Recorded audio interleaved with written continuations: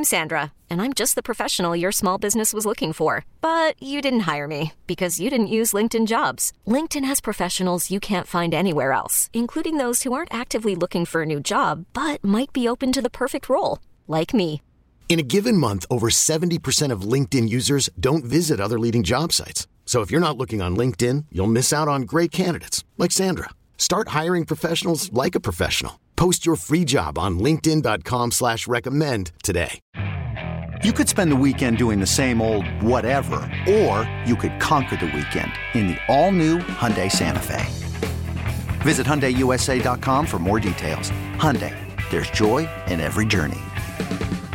Sports Radio 610 presents Payne and Pendergast. All right, good to be with you. Payne and Pendergast, Sports Radio 610. Roger Goodell met with the media yesterday.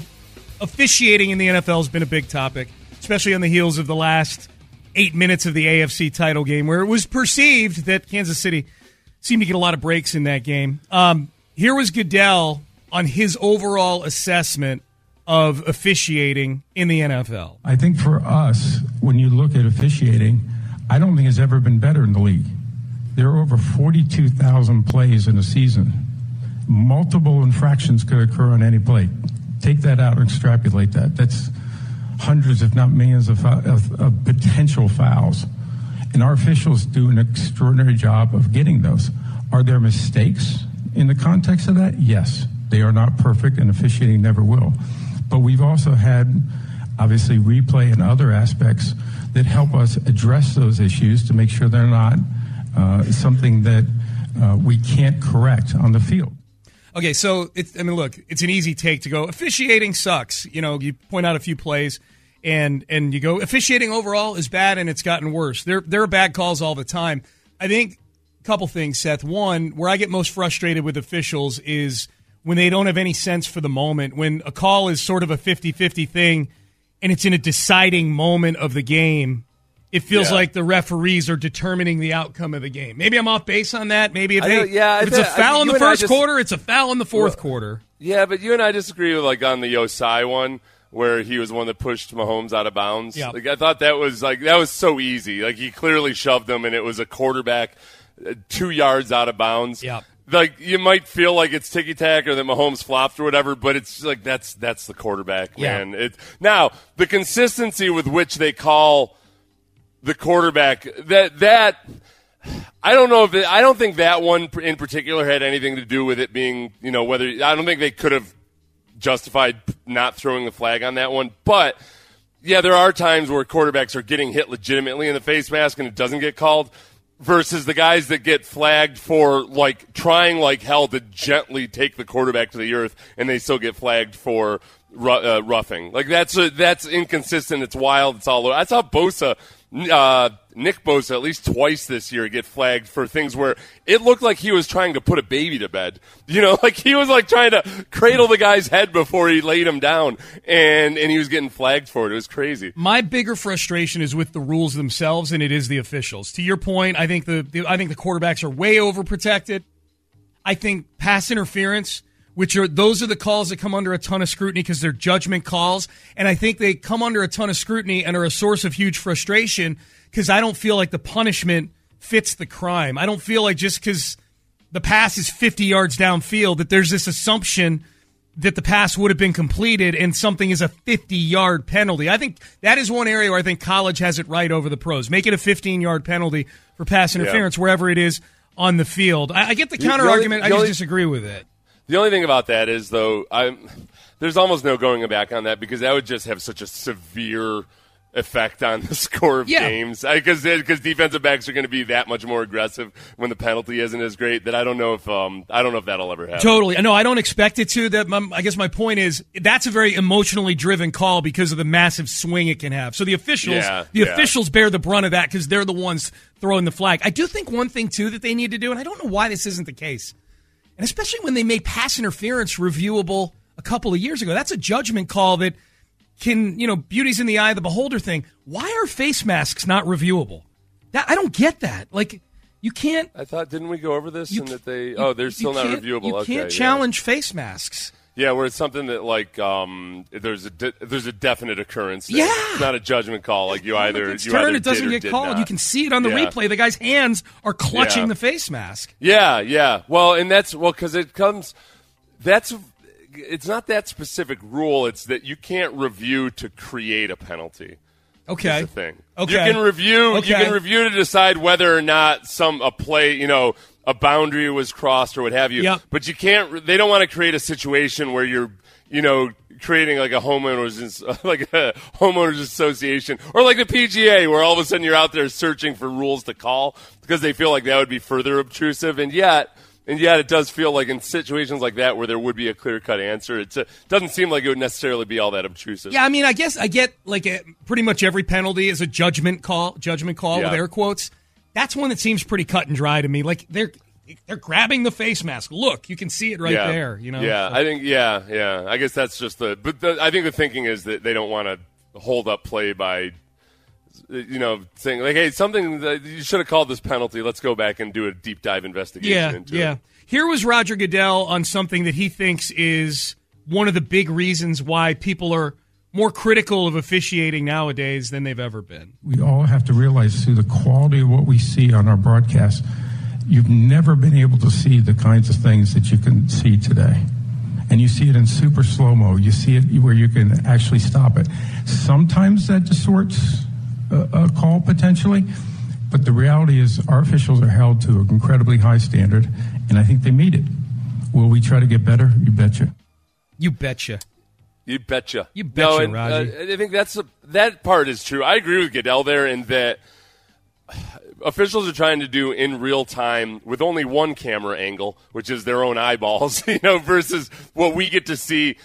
I mean, literally dozens of times afterwards in slow motion. And a lot of the really controversial calls, there's this compounding effect where you see it not just on, the ESPN highlights once or twice like we used to back in the day, but we see it over and over and over again on social media, on television, what have you, and people are really loud about it and really angry about it. So it does seem like the protests are louder and more fueled than they used to be.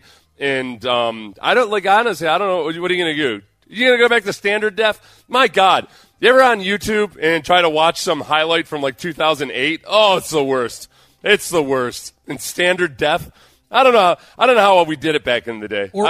Frankly, I don't know how any of us liked sports. Dude, old games on like the NFL Network. Yeah. Where it's the pretty much the when square. When it's a box instead of 16 by 9. Yeah, there's that. And this is what we take for granted, too, on our broadcast. Couple of things. The yellow line for first downs, that is taken for granted. And the information that you have on the screen throughout the game. The score bug in general. Yeah, the clock. Right, that's what I'm saying. Yeah, kids, we used to watch sports and have to pay attention the whole time. It was awful. It sucked. It was awful.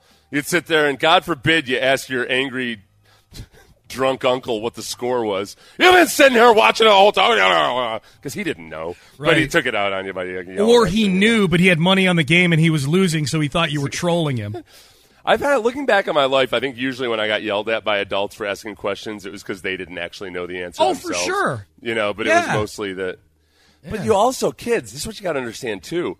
If you didn't know the answer to something, you would ask somebody, and they would either tell you, go look it up, which meant you had to wait until you could get to a library, or they would lie to you. And that was how a lot of bar arguments were won, was simply by people lying to your face about things that weren't true because you had no fact checking. Yes. You couldn't go and look up Pro Football Reference on your phone. So they would just lie about Walter. Oh, yeah, Walter Payton totally ran for 3,000 yards, the idiot. Of course he did. Everybody knows he ran for 3,000 yards in 1984. Now you're literally carrying around an encyclopedia in your pocket. A fact checker. Yeah, that's the real problem loser. Is the fact checker is full of 25% lies as well. That's true. So it's you got to be careful about what you do. You got to be careful. That's the big loser in the technology race. The poor guy that used to sell encyclopedias door to door. No, I'm good. I got this phone right here. I don't need your encyclopedias anymore. I'd say 10 times a day. There's something that I look up where I'm like, my God, I don't think about it 10 times a day, but it does hit me that just all this stuff that I used to you would just go on not knowing. Like, that's why it's so unforgivable now that there's some things like that I don't know. I'll realize, like, wait a second, I don't know how to do this, and yet I've had YouTube available to me to show me how to do it for, like, the last 10 years at least. Right. Like, how do I not know how to – like, I didn't know how to however long ago, I didn't know how to switch out the light bulb in my my headlights. And I was just so disgusted with myself. Like, how the hell did I not know how to do this? It's not like I didn't – because it's not because my dad wasn't a mechanic or something. It's because I was too lazy to go to YouTube. When my truck got broken into and someone tried to steal it earlier this week, I have a feature on my truck that basically just shuts the truck down if somebody breaks into it without using the key. They didn't smash the window or anything. They managed to open the door and unlock the door and get in. And so my truck just shuts down. It basically just goes dead so that they can't start it and can't move. It's a great feature. To turn it back on, you need to bring it to the dealer. It needs to be brought to the dealer to turn that feature, to get your car revived again. And I'm like, okay, does that really need to happen? Let me go to YouTube and see if there's a workaround with this. I'm going to go to YouTube and how to revive a GMC Sierra pickup truck. So I go to YouTube, and there actually is something on there. And the very first thing they did was pop the hood, and I'm like, nope, I'm out. I'm good. Come on. Bring on the wrecker. Oh, hell, you kidding me? Pop the hood open. I'm like, no. Oh, you thought it might just be, a little, like, push a few buttons. Yeah, like if I hold down. Enter your VIN number or something. Yeah, like if I hold down my key for 18 seconds and hit like back in the day when you could hit that code on the Nintendo and get all the bullets on Contra. Like, is there some secret code with my key thingy where it'll start the car back up? Like, here's how you do it, and it's very simple. And they go, gunk, and they open the hood, and I'm like, oh, no. That just got a whole lot harder. You know what? Usually, I try to have a policy nowadays of just saying, okay, if it's something, I don't care what it is or how complex it seems, I'm going to see if I can do it first, if I can learn how to do it. And a lot of times I'll abandon very early in the process, but I feel like along the way, I end up learning way more. Like, I've done this with my HVAC system. I've tried to very much, like, learn how to do a lot of it myself, but you get to a point where you're like, wow, that is a lot of metal I'm cutting into. Yeah, and I'm going to get a professional in here. Yes. But in doing so, like, I learned way more about my HVAC system than I ever would have before, so I can actually talk to the technician, like, not in an annoying, like, hey, I'm pretty much as smart as you type of way, but like I can ask the right questions, and kind of figure out and understand the system better. But yeah, I tried to do that I was going to replace the passenger window on an SUV once. Okay. And that was a bad. I got out over my skis on that one, because then I'm sitting there with my door completely disassembled. The electronics aren't working. Like, that was a dumb thing to do. Yep. Vehicles are tricky because there's so much computer. There's so many computer things involved. Landry had a question yesterday, I think, on Twitter that I thought it's a good question that I don't think a lot of Texan fans feel like reckoning with, but it may become our reality. We will tell you what that question was next. This episode is brought to you by Progressive Insurance. Whether you love true crime or comedy, celebrity interviews or news, you call the shots on what's in your podcast queue. And guess what? Now you can call them on your auto insurance too with the Name Your Price tool from Progressive. It works just the way it sounds. You tell Progressive how much you want to pay for car insurance, and they'll show you coverage options that fit your budget. Get your quote today at Progressive.com to join the over 28 million drivers who trust Progressive. Progressive Casualty Insurance Company and Affiliates. Price and coverage match limited by state law.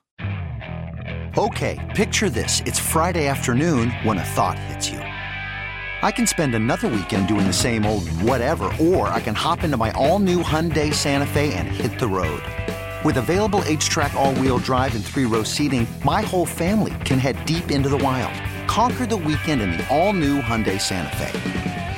Visit HyundaiUSA.com or call 562-314-4603 for more details. Hyundai, there's joy in every journey. T-Mobile has invested billions to light up America's largest 5G network, from big cities to small towns, including right here in yours. And great coverage is just the beginning. Right now, families and small businesses can save up to 20% versus AT&T and Verizon when they switch. Visit your local T-Mobile store today.